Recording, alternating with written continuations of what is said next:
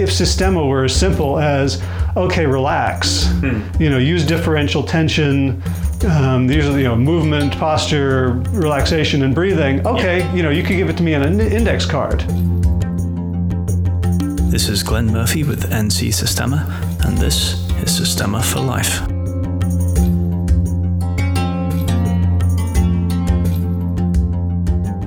Cool. So we were talking a little bit about how you're building a new office in your back garden for the purpose mostly of kind of escaping from the house and changing your habit patterns a little bit. Do you want to talk a little bit about that? Or? Yeah. So the office that I'm in now is in my house. It's the second bedroom in the 1, 2, 3, and it's number 2. It's right in the middle. It's next to the bathroom, and it's also the place where I go whenever I'm a little bit bored or agitated or upset or feeling stressed or guilty.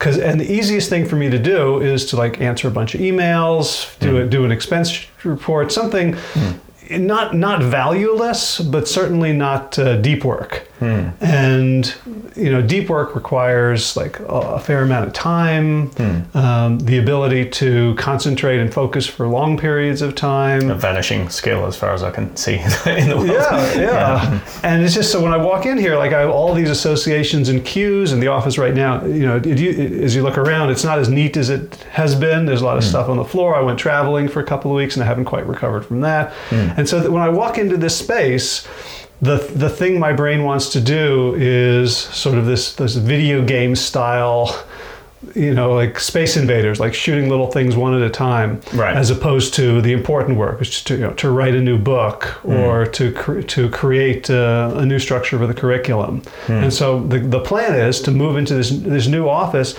and actually keep a laptop here for the busy work and go into that office for deep work. Okay, so that's your deep work bunker kind of thing. Yeah. Okay, nice. Okay, so was this inspired by anything particular, this idea that you need to change your environment in order to shift some of your habit patterns? We've talked a little bit about habits before in a previous podcast, but it seems like you've been re-inspired lately to think about how your environment might be cueing you off in certain ways. Was one specific thing that got you into that, talking to somebody or reading something else?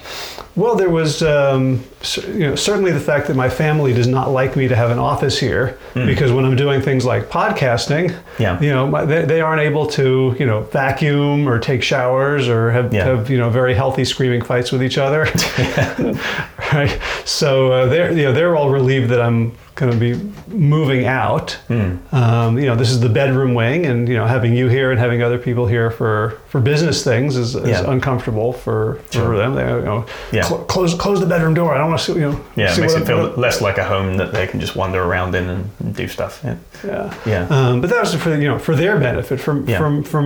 For my benefit, I've been thinking a lot about the importance of environment, just on cueing this whole set, and what we were talking about in the lost, the Watergate tapes that we lost, where you were talking also about when you're at home, you have all these associations that are not work associations that kind of crowd out the desire to do work. That's the thing for me, and it's a similar thing. If I'm working or trying to podcast in a bedroom in the house, I don't have a designated office. I'll just shut myself away in there and do it.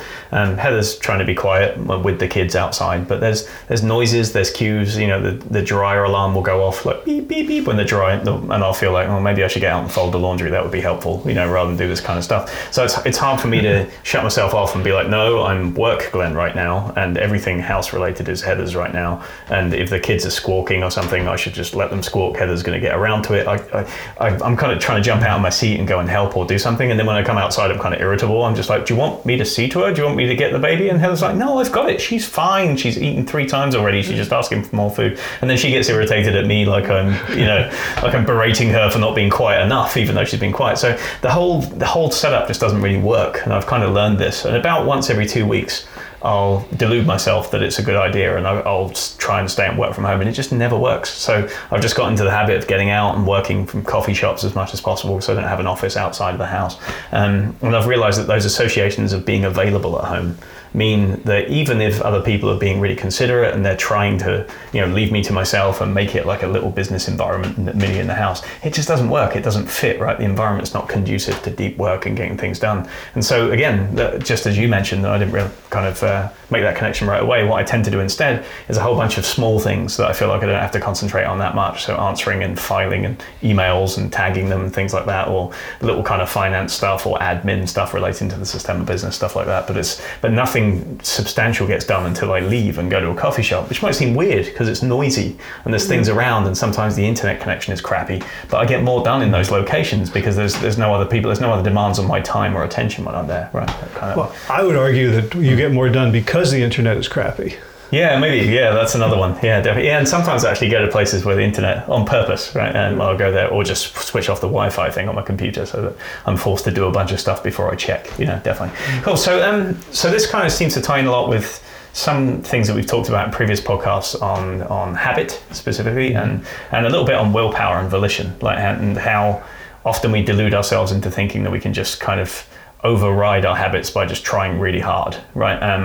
And sometimes we set ourselves up for failure in doing those things. And Sistema can be a really nice window on showing us how our bad habits just do not work in our favor, especially in a physical capacity, right? Things that we've learned that we keep relying on, even though they don't work again and again and again. We keep trying to do the same things, and we keep getting the same result, and we still don't change. And in a lot of ways, Sistema's a way of putting us in different situations and environments so that we can see how we react in those, and then sort of seeing whether or not we have predispositions that spring up from those things. Have you seen ways that relates to this idea of kind of habit change for lifestyle and stuff like that? Yeah, and so the thing that I've been thinking about in relation to that is, so our bodies are also an environment, right? And what Sistema really has helped me with is to kind of clean out the environment of the body, or to be able to make conscious decisions. So here's an example. Yeah.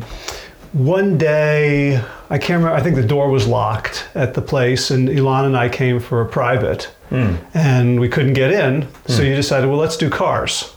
Okay. And so we did a whole 1 hour car fight, and putting the seat back and escaping from the seatbelt thing.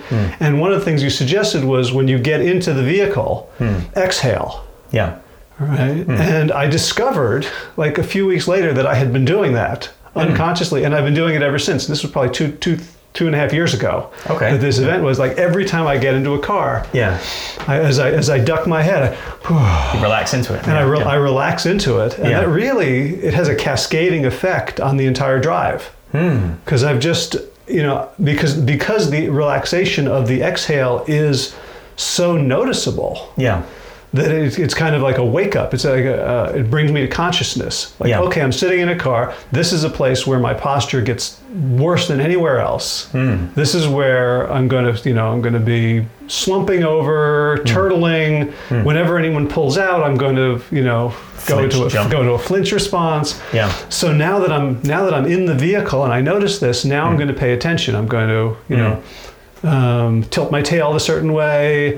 I'm going to relax, and it has changed the quality of the time I spend behind the wheel, which is a fair amount of my life. That's a big deal. That's big, especially for such a small intervention. That's a big proportion of things that it's adjusted afterwards, right? That's kind of rare. It usually seems like you have to do a lot of things to switch something that way. Yeah, well, this is related to this idea of wise interventions. These very small, targeted changes that then create a feedback loop. Can you give with the environment?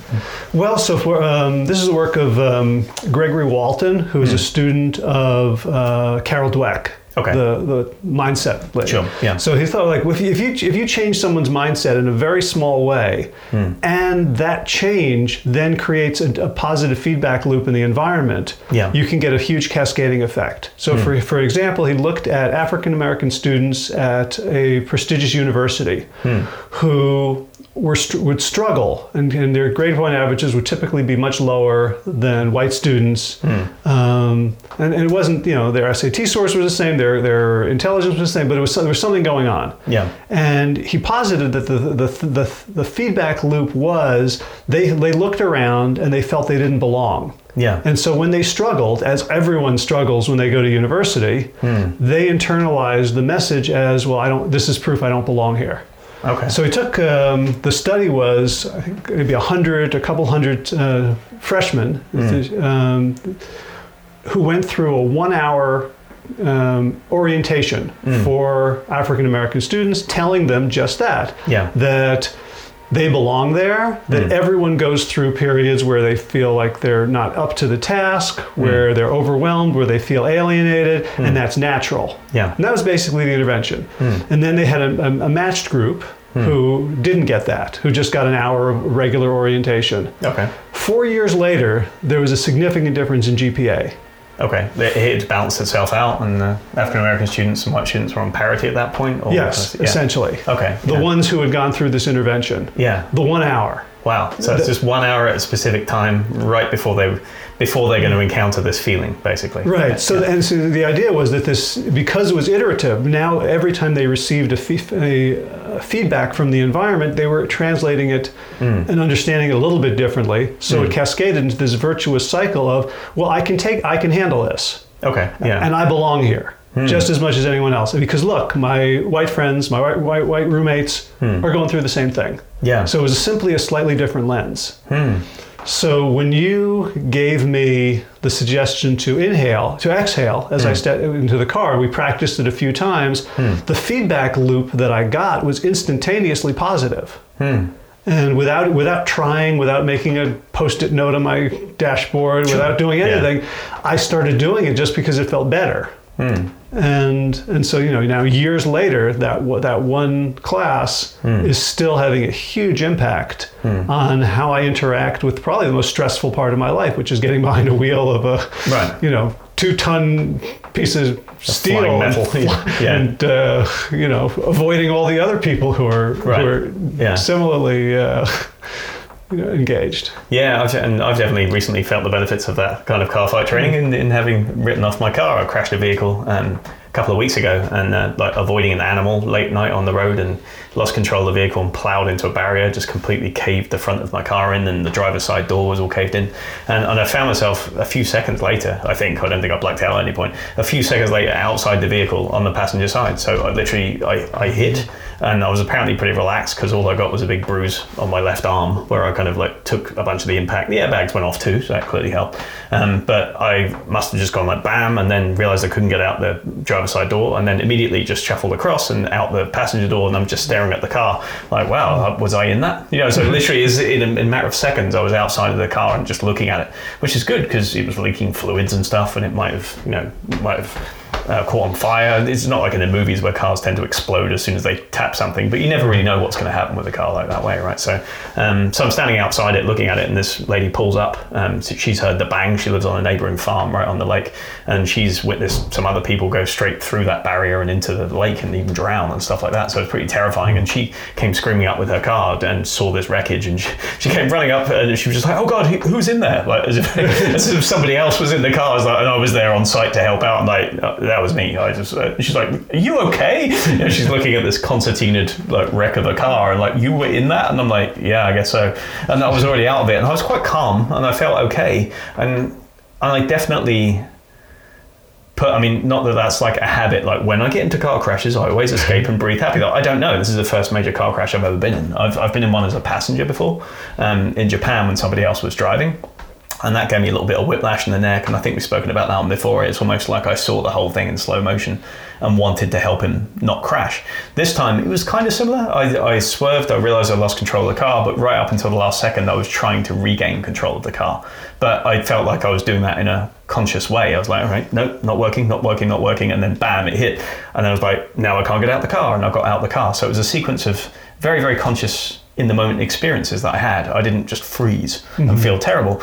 I put that down to Systema training. I think if I hadn't ingrained the idea of relax on impact and stay human, try and keep thinking, try and keep making decisions until you can't, right?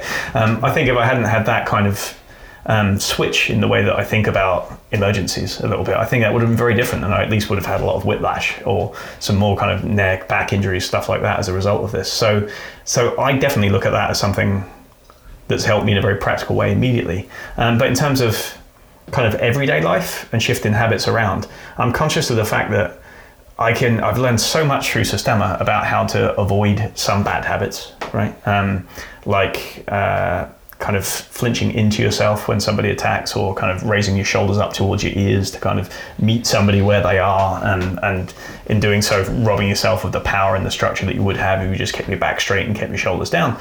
So for the most part, I've tried to kind of get rid of those, but there's still some moments where they'll rear their ugly head and they pop up again. And despite all of the retraining and the rewiring that's gone on, I still get into bad habits, and things like that happen in my daily life too. So for the most part, I try to avoid foods that are terrible for me, and I try and do, certain situations. But then if I get like into a real hole, I'll crack, right? And I'll go off and I'll eat some terrible hot dog or something, and then I'll feel awful afterwards, like physically, like, oh, that just didn't feel good for me, I don't want to do that again. And then I'll do that like every 6 months. It won't be like a pattern, and then I start eating terrible food for weeks and weeks. I'll just do it once, realize that it was terrible, and that I tried to kick that a while back, and then come back to it. So where does this fit in, do you think? Why is it that some habits seem to change with a very small intervention? And some just seem to, in spite of multiple attempts at intervention, people still manage to relapse. I mean, this is something that's very close to your heart, right? Yeah. Behavior change for people in nutrition. Right. Well, so the habit of relaxing when I get into a car, or for you relaxing upon impact, the question is, what is it replacing? Okay. Right. So for me, I didn't have another habit of getting into a car. There was nothing that I was doing that would... Nobody told you to inhale and tense up every time you get into a car, right? So it's like, Right. So that, it was a wide open field. I think so. So if and the question is, what's the cue that triggers the initial habit? Okay. So if you're thinking about, like, eating crap, there's the cue is probably something you've learned and has been repeated many, many times. Like, when I feel like crap and I eat this food that's very high, very salty or very crunchy or very sweet or very fatty, gives me it's an immediate relief of that feeling. Yeah. Right. Okay. So you have a really positive. Right, the brain doesn't think in long term, right? Sure, the brain is thinking like, oh, good, dopamine, good. Yeah. Solved. Right. Right. So that, one of the things I love about the Systema training that I've done to overcome bad habits in, impact, combat, shoulders down, is that it forces me to become aware of things that I was unaware of. Right. Yeah. So the first step in fixing a bad habit is awareness. Yeah. Right. Before we can go in and install something new, we have to recognize that we're doing the other thing. Sure. Yeah. Right. So, like, for you, if you're eating a hot dog, at what point do you know you're eating a hot dog? Right. Yeah. Is it like, are you on autopilot for a while, and then you're sort of standing there with this, greasy lump of processed meat in your hand and going, oh God, what have I done? Or is there a consciousness all the way through and you're thinking, I shouldn't be doing this, I shouldn't be doing this?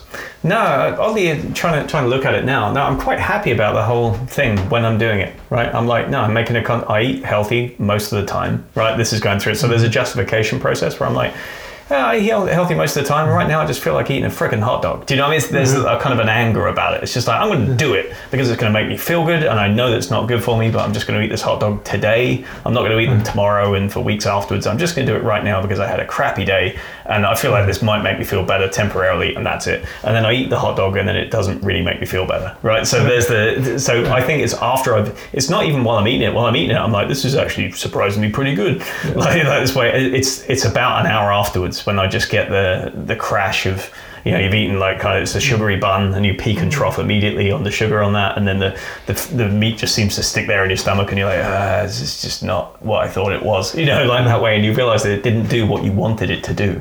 That's when I realize I'm eating a hot dog. It makes sense. Yeah. Like, after that point, I'm eating something wondrous that's going to help me out and just feel better for that point of the day. Yeah. So what that reminds me of is when I'm grappling with you in class, and you say to me, try something else. And you don't say it immediately. You say, like, after I've been doing the same damn thing. And you can't escape. And I can't escape. And then you have this gentle suggestion, like, maybe try something else, because you've been trying this for like 45 seconds. Right, yeah. You're about to exhaust all your muscular reserves. Sure. Doing this thing that is clearly not working. Yeah. So like that's the point at which I can okay, well, let me go in the other direction, or let me relax, or let me see if I can, squiggle out of it, or let me find a leverage point where you're not so stable. Yeah. And so, the longer I do that, the more times I have that experience, the sooner I get to break the habit myself. Okay. Right. So just knowing that, okay, that here's the end of it. So for you to know the end of this game is I'm going to feel terrible about having eaten the hot dog, and just to be able to bring awareness and mindfulness of that fact closer and closer. So maybe forward in time a little bit. So, so maybe it'll be before you finish it. Okay. And okay, I have one bite left. I'm going to throw this out. Yeah. Okay. And then sort of working over it time. back. You have one bite and you're like, it tastes good. But I remember how I felt when I ate the whole hot dog last time, right? And then maybe it runs all the way back to I feel kind of crappy. I feel like I need a boost. But last time I remember eating the hot dog and it tasted pretty good, and then an hour later I just felt worse. So why don't I eat something else which is sweet and it might give me like a temporary boost, but it's not going to make me feel crappy an hour later, right? And you can go for something, some healthy switch. And so you're switching the reward a little bit, like in habit change terms, I guess, right? Yeah. So the cue is still, I want to feel better. I feel crappy because I crashed a car and I'm having to deal with insurance and the police and all that kind of stuff, right? The cue is still there. The stress-inducing thing is still there. The reward is still hovering around, right? The reward is still like, I want to feel better afterwards. But the thing that you do, your response then has to change, right? You have to decide whether or not the response is going to be the same as last time, or whether you're going to try a new response. Does that fit into the pattern? Or? Yeah, you get at that point you get to decide: am I going to keep pushing in the same direction that I know brings me, undesirable results, or am I going to try something else? So what I would do if I were you is if you have any hot dogs lying around, I would take one out and like draw a little face on it and have it talk in Vladimir's voice. Say, you think I will help you, but I will not. There you go. Systema habit change primer right here. You heard it first here. Try something food like Vladimir and have it berate you. That's awesome.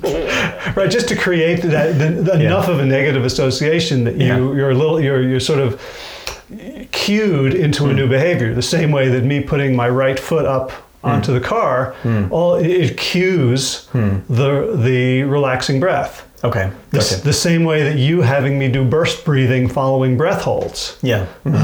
Cued that when I'm panicking, I go into burst breathing. Sure. So it becomes it starts consciously and it becomes neurology. Okay. Right, which is what you taught me about stress and why cognitive approaches to stress are. Yeah.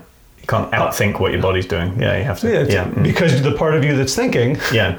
You lose access to it. You lose access to it. So if you don't make it neurological, you don't get to use it when it counts. When you actually need it. Yeah. So with the example of you kind of struggling or trying to push me away or doing the same thing over and over again in grappling and it not working consistently for a long, long time, right? So in that one, in that instance, so we've done that more than once, right? That's not like we did one intervention. I was like, why don't you try something else? And then you tried something else and you had this epiphany and a ray of light came through the window and you're like, try something else. And from then on, every time you get stuck, you try something new, right? That did not come to pass, right? So you did that in that session, and then maybe a couple of months later, you're wrestling with somebody and you're doing the same thing, and it takes you maybe you flip the switch a little bit sooner, like with the analogy for the hot dog, and you stop struggling after 20 seconds instead of 45 or something like that, right?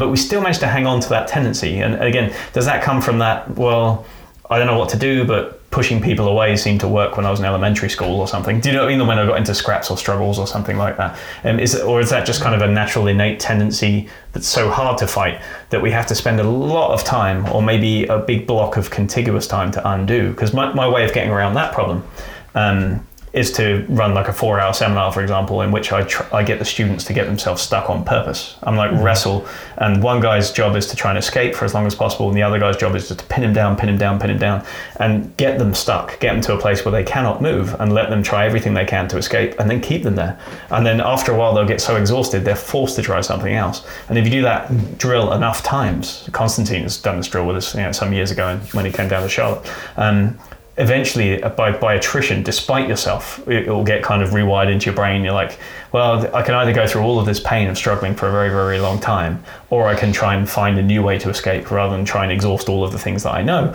I just see if I can forget what it is that I know and just react to the situation as it is, right? That kind of that way. What's the equivalent to that kind of immersion of like contiguous, like no. How do you hold habit change up to somebody's face when it's about nutrition or it's about exercise or something, and be like, look, can you see how stupid this is? And just put it in their face for like hours and hours on end. Is there some equivalent to that you could use? Well, I'm thinking about the idea of rock bottom. Okay. Right? Like alcoholics say that they have to hit rock bottom before they can change. Okay. And that becomes a really slippery excuse for people. Because in their mind, they're like, well, I haven't hit rock bottom.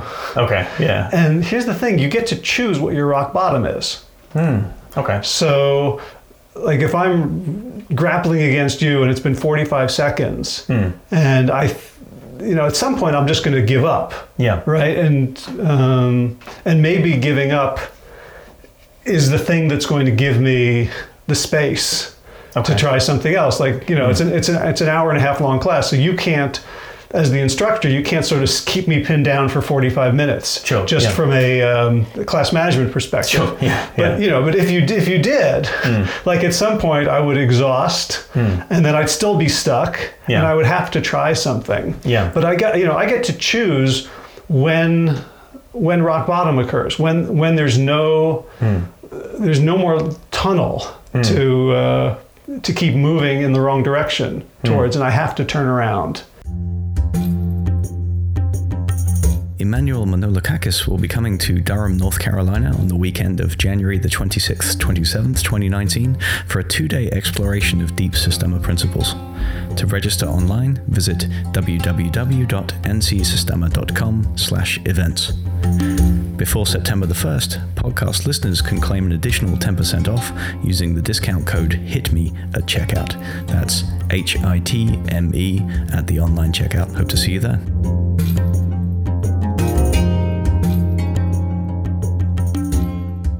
So what prevents us from seeing the bottom sooner? Do you know what I mean? Yeah. Is it just pride? Is it like, no, I'm sure I can do this? Or is it like, I'm tougher than most people? Or, or I know better? What stops us from seeing that sooner? I think that probably there's a whole bunch of things. For me, there's certainly pride.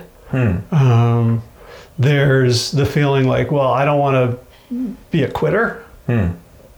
Right? Like, if something's not working, just do more of it harder. Okay. Yeah. And sometimes that works. Yeah. It works often enough that it reinforces itself. Yeah. Right. Like when I'm running a really long race and I feel like quitting, the answer is just keep putting one foot in front of the other. Like just stop thinking and just keep moving. That doesn't work for more tactical challenges a lot of the time. Yeah. I think there's just that we don't realize when we're stuck. So. Okay. Yeah, it just takes us. We just don't have the awareness of how stuck we are, or how tense we are, or how we're already close to bottom, like how far down we are already, kind of thing. Yeah, and that just that. All these exercises we do where, if I'm standing and I'm trying to push you backwards and I'm tense and I'm going to tense and I'm going to brace myself, I feel much stronger in that position, even though I'm not, even though objectively it's easy to see that I'm not pushing you. Whereas when I relax into my hips, ground into the ground, breathe out, and use much less effort, then I get much greater result. I think it's very hard for us to trust that things can be easy, especially in an area like habit change or nutrition or exercise, where we've been told that things have to be really hard. There has to be a struggle. Yeah, there's a couple of aspects to that which are interesting. One is what you just said, which is that if anything's worthwhile doing, then it has to be a struggle, right? That is, if you're gonna if you're gonna knock somebody out with your fist, or if you're gonna throw them to the ground, it should look like your face is all screwed up and you're moving with a lot of power. It should look like in the movies, when stuntmen are hitting each other, and people forget that people in the movies, it's choreographed and people use as much tension as possible to make it obvious what's going on and make it look like it was dangerous and make it look like the guy got hit, right? Everybody's kind of going over the top. And so we kind of mimic these movements that aren't helpful a lot of the time, right? And when we do it, if you watch Rocky, for example, like the Rocky movies or something like that, boxers will watch Rocky and it's kind of funny, because it's just the hands are down all the time, the shoulders are really tense, and they're flexing their muscles so that you can see the months and months that the personal trainers help the actors to develop the musculature more than anything else. And the punches really aren't very fast, and they really aren't very powerful in terms of the delivery and all that kind of stuff. You can kind of see it, but it looks good on camera because everybody's slugging, having a dramatic time of it and all that kind of stuff, right? And I think sometimes we do the same thing in Systema. We instead of doing the thing, we prepare to do the thing, and we show the guy we're going to do the thing, and we show everybody else that I'm doing the thing, right? And then we try and do it. But then often you've robbed yourself of the power that you need and the efficiency that you need, and the guy's seen it coming a mile off, right? So there's one aspect of you don't need to make it a big deal. You don't need to make a big show of something in order for it to be effective. That's one thing. And there's another thing, just the internal sensation of strength, right? That we associate the sensation of tense muscles with, well, that's power. So if my muscles are 75% tense, then that's 75% of my power. If my muscle is 100% tense, that's all of my power.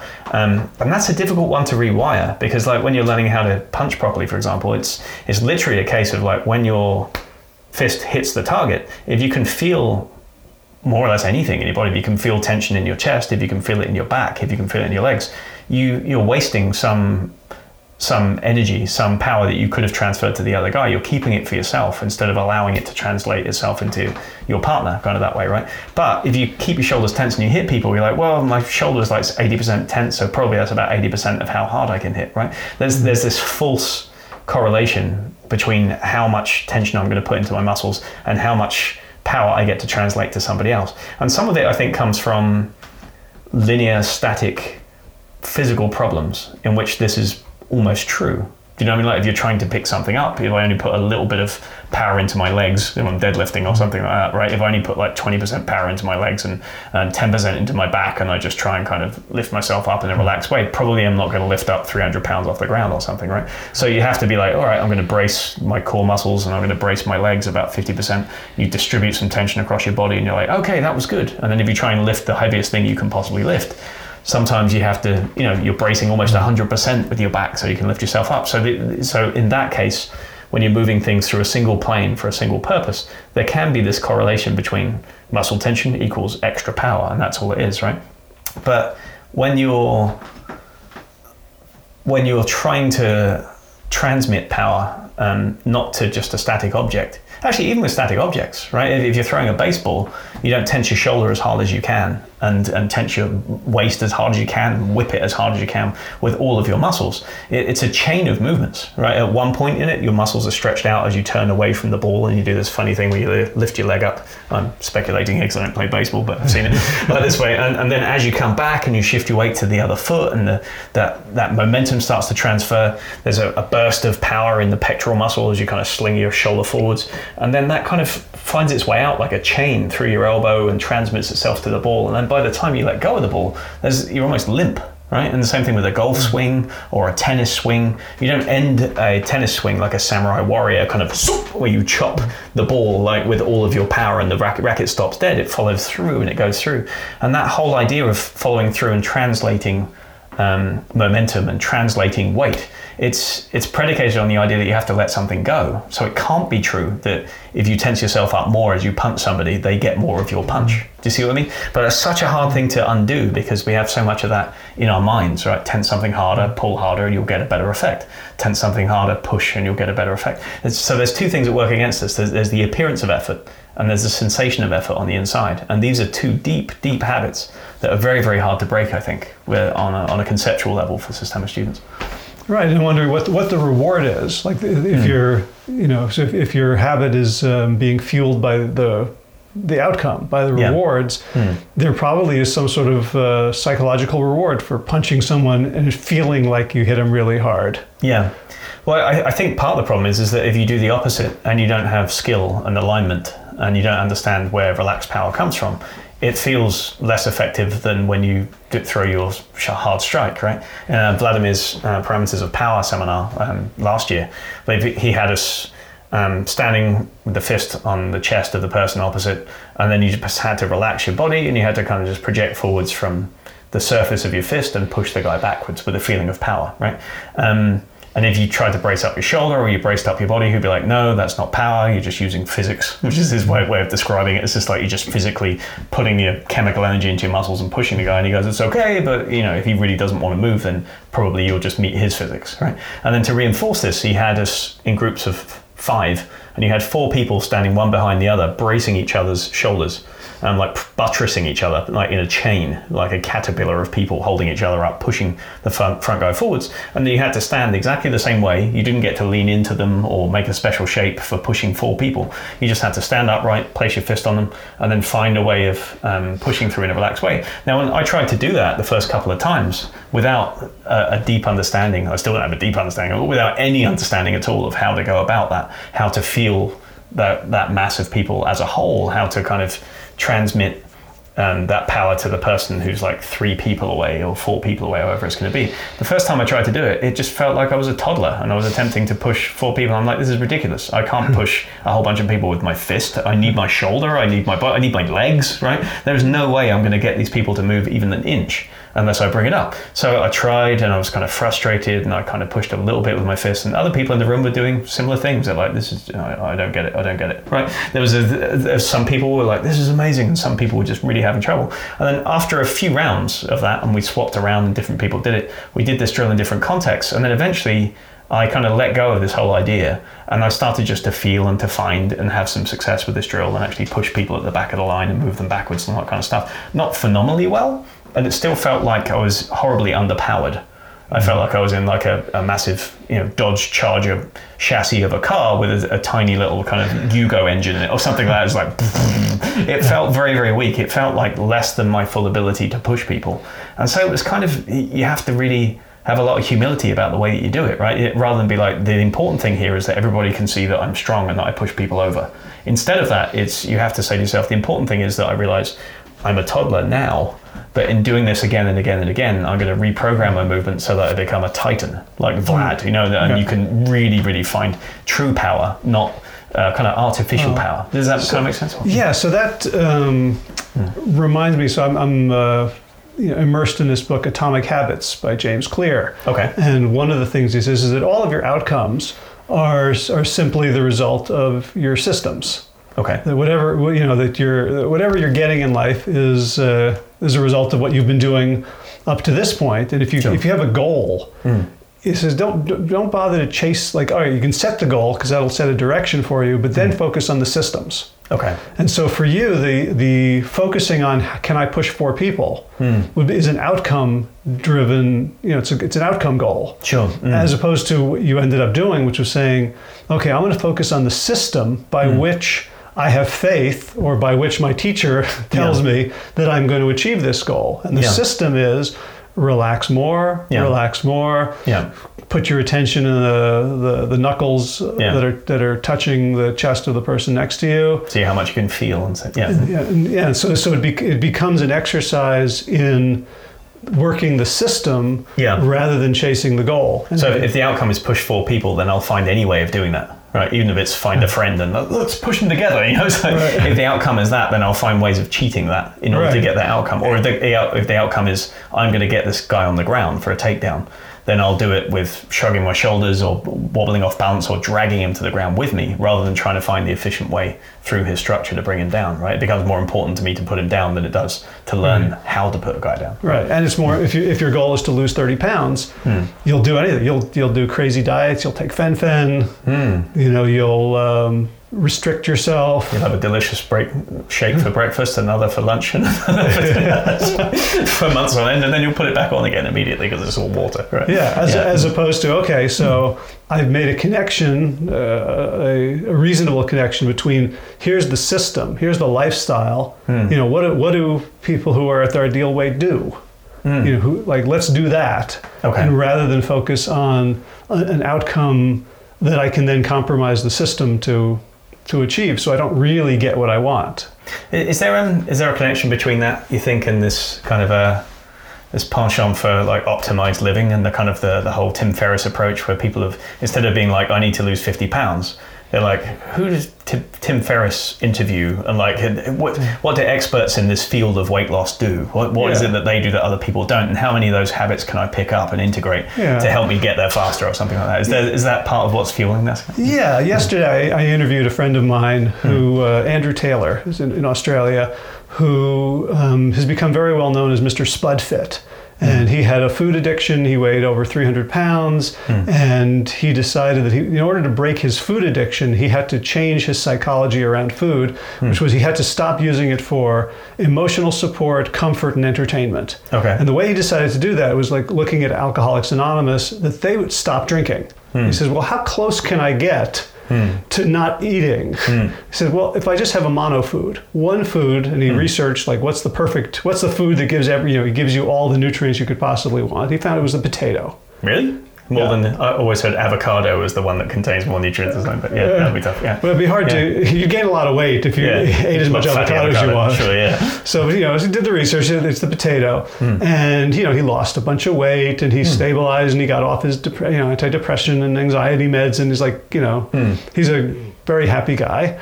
And how long did he do this for? He did it for 1 year. 1 year, nothing but potatoes. The Irish diet. Well, he said he researched. He said, people all over the world live on basically potatoes. Yeah. And so, what he said was like, after the first month, he had 2 terrible weeks, and then he had sort of a mental shift. Like at week 2, he started eating a potato, and his body was like nauseated. And he said, no, you know what? Every decision I've ever made about food in the past has been wrong. Yeah. So I'm not going to listen. I'm just going to do this thing. And after a month, he says, I could have stopped. The reason I kept on going was that I'd made this commitment, and I decided I was going to keep the commitment because that's the sort of person I am now. Okay. But he could have stopped after a month because he'd broken the way he had thought about food. So did he turn it? Did he change his perception of food from something that gives him pleasure and recovery and all those kinds of things to just purely fuel at that point? Yeah. It just became like fuel. It's fuel. It's not for emotional purposes whatsoever. He says that was the main thing. However, everyone who's following the story and the media, and he started getting a lot of attention, and people were then writing to him asking for his help because they were desperate. Like all they saw was, oh, you ate potatoes for a year, so I have to eat potatoes for a year. He's like, no. That wasn't the point. That was my approach to solving the problem of my psychology. Okay, and you might not have that problem, or you might not, you can do it any kind of way. You can decide. Yeah, what's your potato? Or you don't even have to do it that way. You can. All you have to do is decide that food is no longer entertainment. Okay. Or emotional support or comfort. And however you do that, that's the goal. It's not about, okay, I'm going to, it's like a story, like a religious story about someone like goes out in a purple canoe wearing a pink hat, eating a plum, and they suddenly become enlightened in that moment. So then everybody else goes out and buys a purple canoe and a pink hat. And goes Life of Brian when he loses a shoe and everybody's like, we must take off our left shoe. And then somebody else is like, no, we must gather together shoes. It's like they start copying the thing. Like Precisely. There's also a parody of it. Okay, so then... But then we don't just make a decision. I mean, if it were that simple of like, well, all I have to do is decide that food is not for pleasure or entertainment or for relief. If I just have to be in my mind, wake up tomorrow and be like, food is fuel and that's it, then we could all do it. So what we actually need to do is create a system then that reinforces that versus the opposite thing, right? Well, we have to fight. Okay. Right? Because that's the point at which now we've attained some awareness and we have a new thing to do. So if you tell me, okay, when you're stuck in grappling, look for something else. Don't keep, as soon as you realize that you're wasting energy fruitlessly, go do something else. Well, it's still going to take me weeks, months, years to overcome that impulse. Okay. So we don't have to win all the time. Sure. Right, but when we're trying to change that now we know what, it's just like, now you've given me my marching orders, but I haven't marched anywhere yet. Right. So we're not at the destination. We just know where we're trying to get to in our minds. So at the point at which if Systema were as simple as, okay, relax, use differential tension. usually, movement, posture, relaxation, and breathing. Okay, you could give it to me in an index card. Sure. Yeah. And then I'd have, I wouldn't need my 500-hour certificate. Right. Yeah. You'd be like, mastery. I did it. Right, Yeah. Right. But then, this goes back to our conversation on mastery. Yeah. That this stuff is not easy. Yeah. And we have to be willing to fight. Yeah. So one of the ways that Systema does that, and people have different approaches, right, is literally putting you into a situation where you just have to solve that problem again and again and again for a long period of time, right? So it's holding it, again, right up in your face in front of you. Like, well, I've told you that if you get stuck just fighting to maintain the stalemate or trying to push your way out of it, it's not going to work.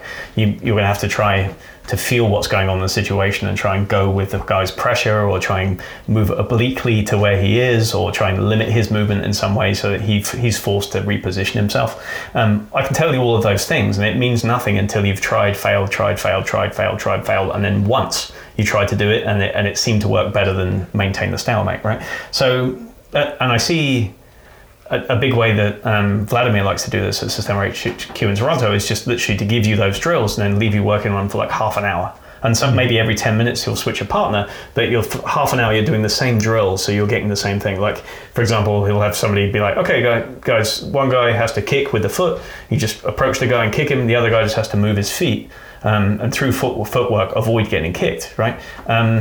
And you're just chasing each other around with your feet for like for a long time, right? Not let's do this 10 times and then switch, 10 times and then switch. Okay, we're done. We get the idea. Use footwork to escape feet. It's not the same thing, because when you do it again and again and again, you realize that people read your footwork and motions. They anticipate where you're going to go, and they twist in mid kick and still get you and things like that. And it's only by doing it so many times and failing in so many different contexts that the system actually convinces you that there's a better way of doing things, right? So that there's kind of the scripture is there, the ideas and the principles are there, and they're handed down by Vlad, and we've got the guidelines, right? But we don't care about the guidelines on an internal level until we realize that they're deeply useful, they're more useful to us than what we were doing before, right? So Systema sets you up, in a sense, with a system where you get tested all of the time. Now, it doesn't necessarily do that, and it's perfectly possible to teach Systema like a lot of other martial arts are taught, which is when somebody's trying to kick you in this way, right, you should step to the left with your left foot and then pull the other foot behind you, thus creating a blading kind of shape in which the foot will kind of fall off of you, and then you enter like this and you grab them here and you put them down.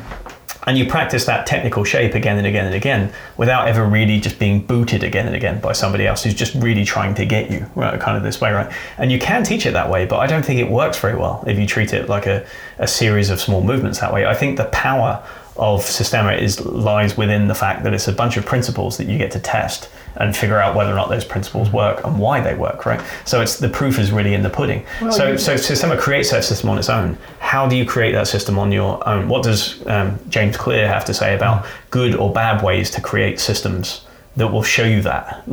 So the guy, Spudfit guy, created a system in which I'm going to eat nothing but potatoes for a year so that I have to go through this and convince myself of what's going on.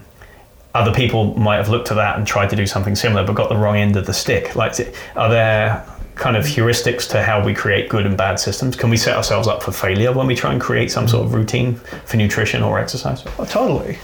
And the game is to notice, just like notice that I'm stuck. Okay. So my business partner Josh Lajani always says results dictate sufficiency. Right, and when he started out his weight loss journey, he did paleo. He was doing weightlifting. He was doing a whole bunch of things that now he says I don't recommend them. But he got some results. He lost 100 pounds just going to the gym. He lost 100 pounds.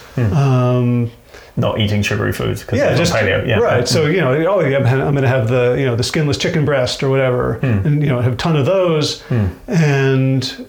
At a certain point, you say, okay, here's the goal that I know that I'm moving towards. At a certain point, if you stop moving towards that goal, you can become dogmatic about your methods, or you can say, well, let me try something else. So is a plateau the red flag then that your system might not be too good if you're hitting a plateau? It can be. Sometimes a plateau is natural and it's really useful. So I can plateau in my training, and there were times where I plateaued and I just kept on pushing and then I popped through it. There were other times where I plateaued and I started slipping backwards, and I was, I'm overtraining because I've just started playing Ultimate Frisbee again, and I've added 2 practices and a game on top of my running. Okay. So I don't think there is the foolproof system. Yeah. I think there are, just with Systema, there are heuristics, and I think, it's simply awareness of what you're doing and what you're getting. Okay. Yeah. And staying focused on that what you're doing in the moment, as opposed to just some distant goal that you're going to achieve somehow, kind of thing. Yeah, this podcast is Systema for life. Like, Systema is not the martial art I would recommend for someone who wants to be able to defend themselves in a month. In a month. Mm-hmm. Yeah. Mm-hmm. Right? Mm-hmm. I mean, it's, Krav Maga would be, like, just in terms, like, if someone's teaching you how to avoid getting kicked, like, the step-by-step heuristic, right foot, left foot, turn back, is probably better odds. If you're going to be somewhere where people are going to try to kick you in a month, then I don't know. Actually, I know what you're saying. There's some other things like in Krav and some other styles, they're like, if somebody's attacking you, they're coming at you, make a framework with your arms to stop them from getting too close, and push them back or do something else, and that can be a good all-purpose kind of blunt instrument for avoiding most of an attack, or like forestalling something if you don't have any other kinds of skills. I think that can work really well. But in that particular instance, I think the idea that if you sidestep to the left with your foot and then your other foot, and that's going to work when someone tries to kick you, it's actually erroneous. And it also, so that whole idea that you have to step this way in order to avoid it.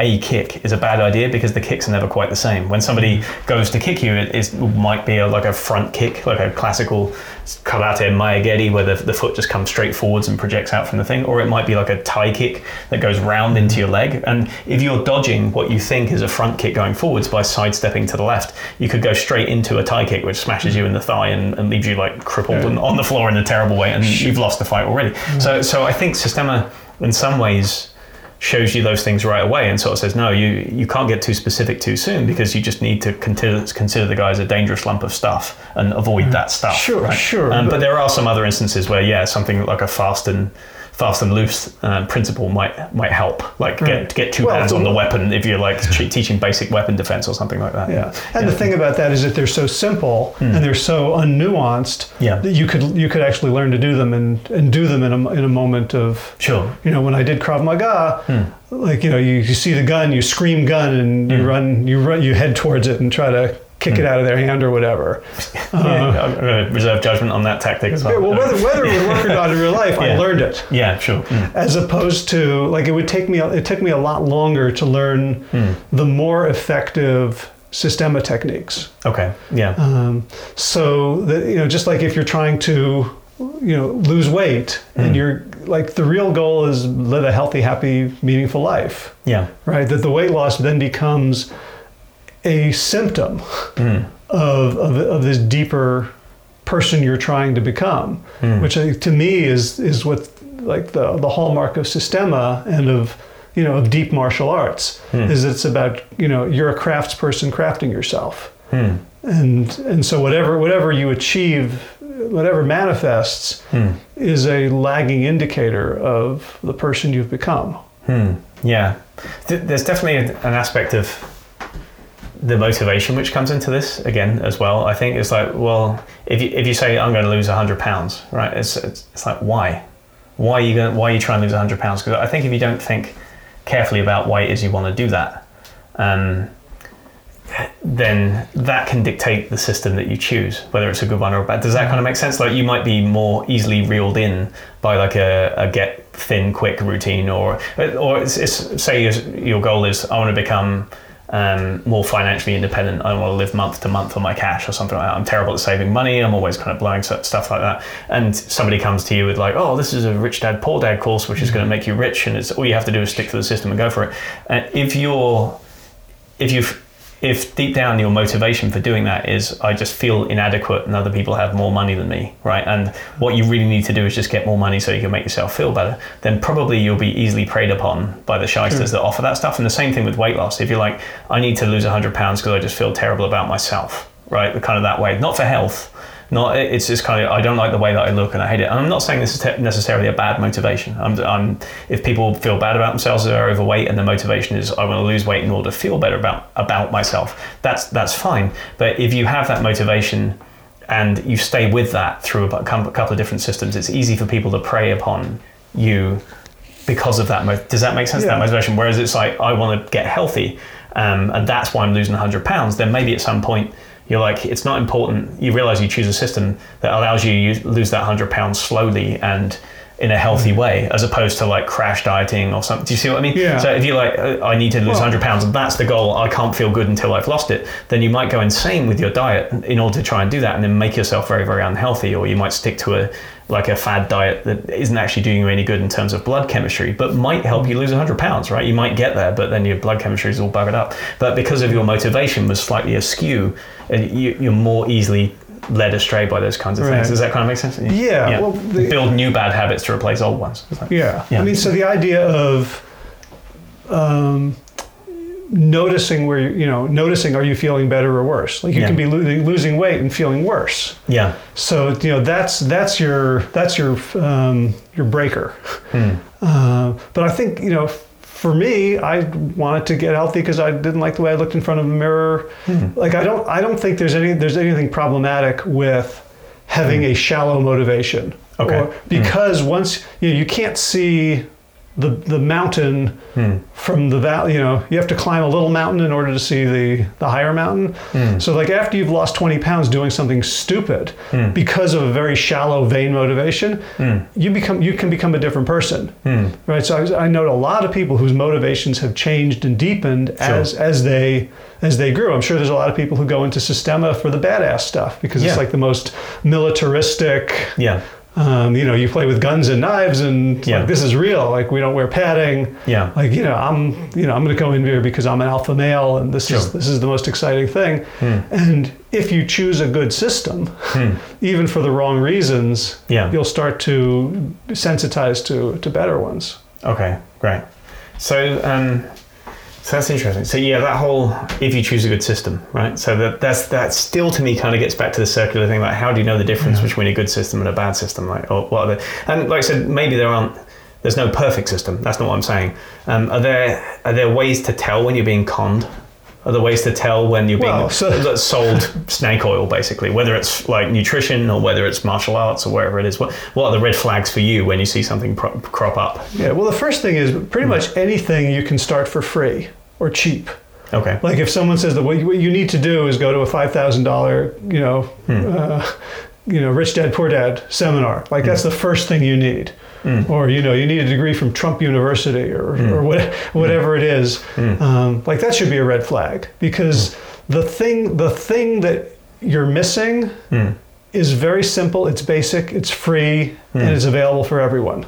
Okay. Right. So if you can't, we don't need to do a blood analysis and a DNA test on you to help you figure out you should stop eating the fucking Krispy Kremes. Right? But it's much more sexy to say, well, we're going to do this, state-of-the-art photo. Individualized nutrition is like we figured out that you can't eat Krispy Kremes, so that's $5,000. Yeah. Okay. So understand that the basics are not secrets in anything. Okay. And the basics will take you most of the way.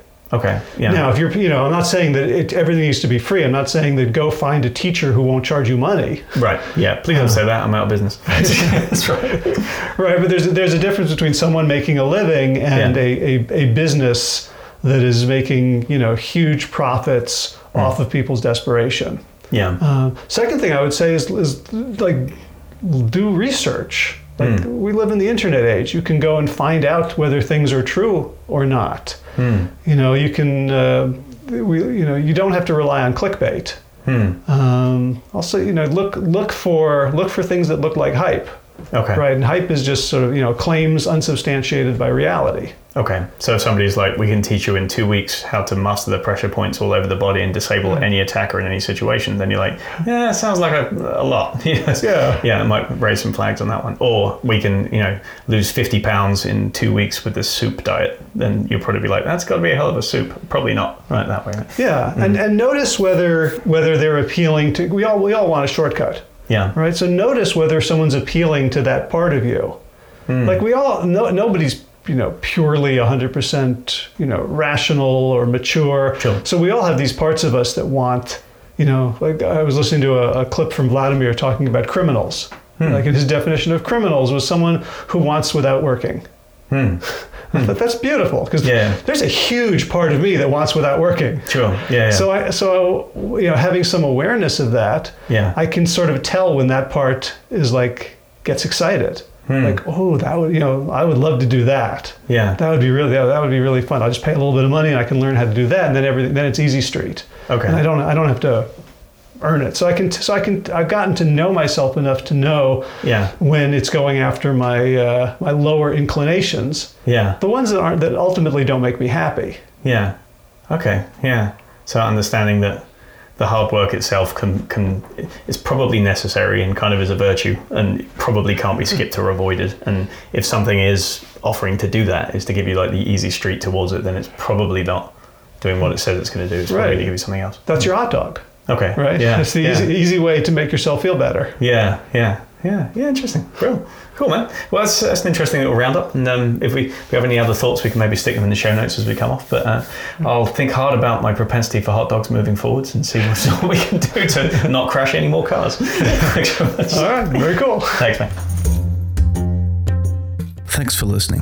If you'd like to find out more about classes, workshops, and seminars at NC Sistema, please visit us online at www.ncsistema.com.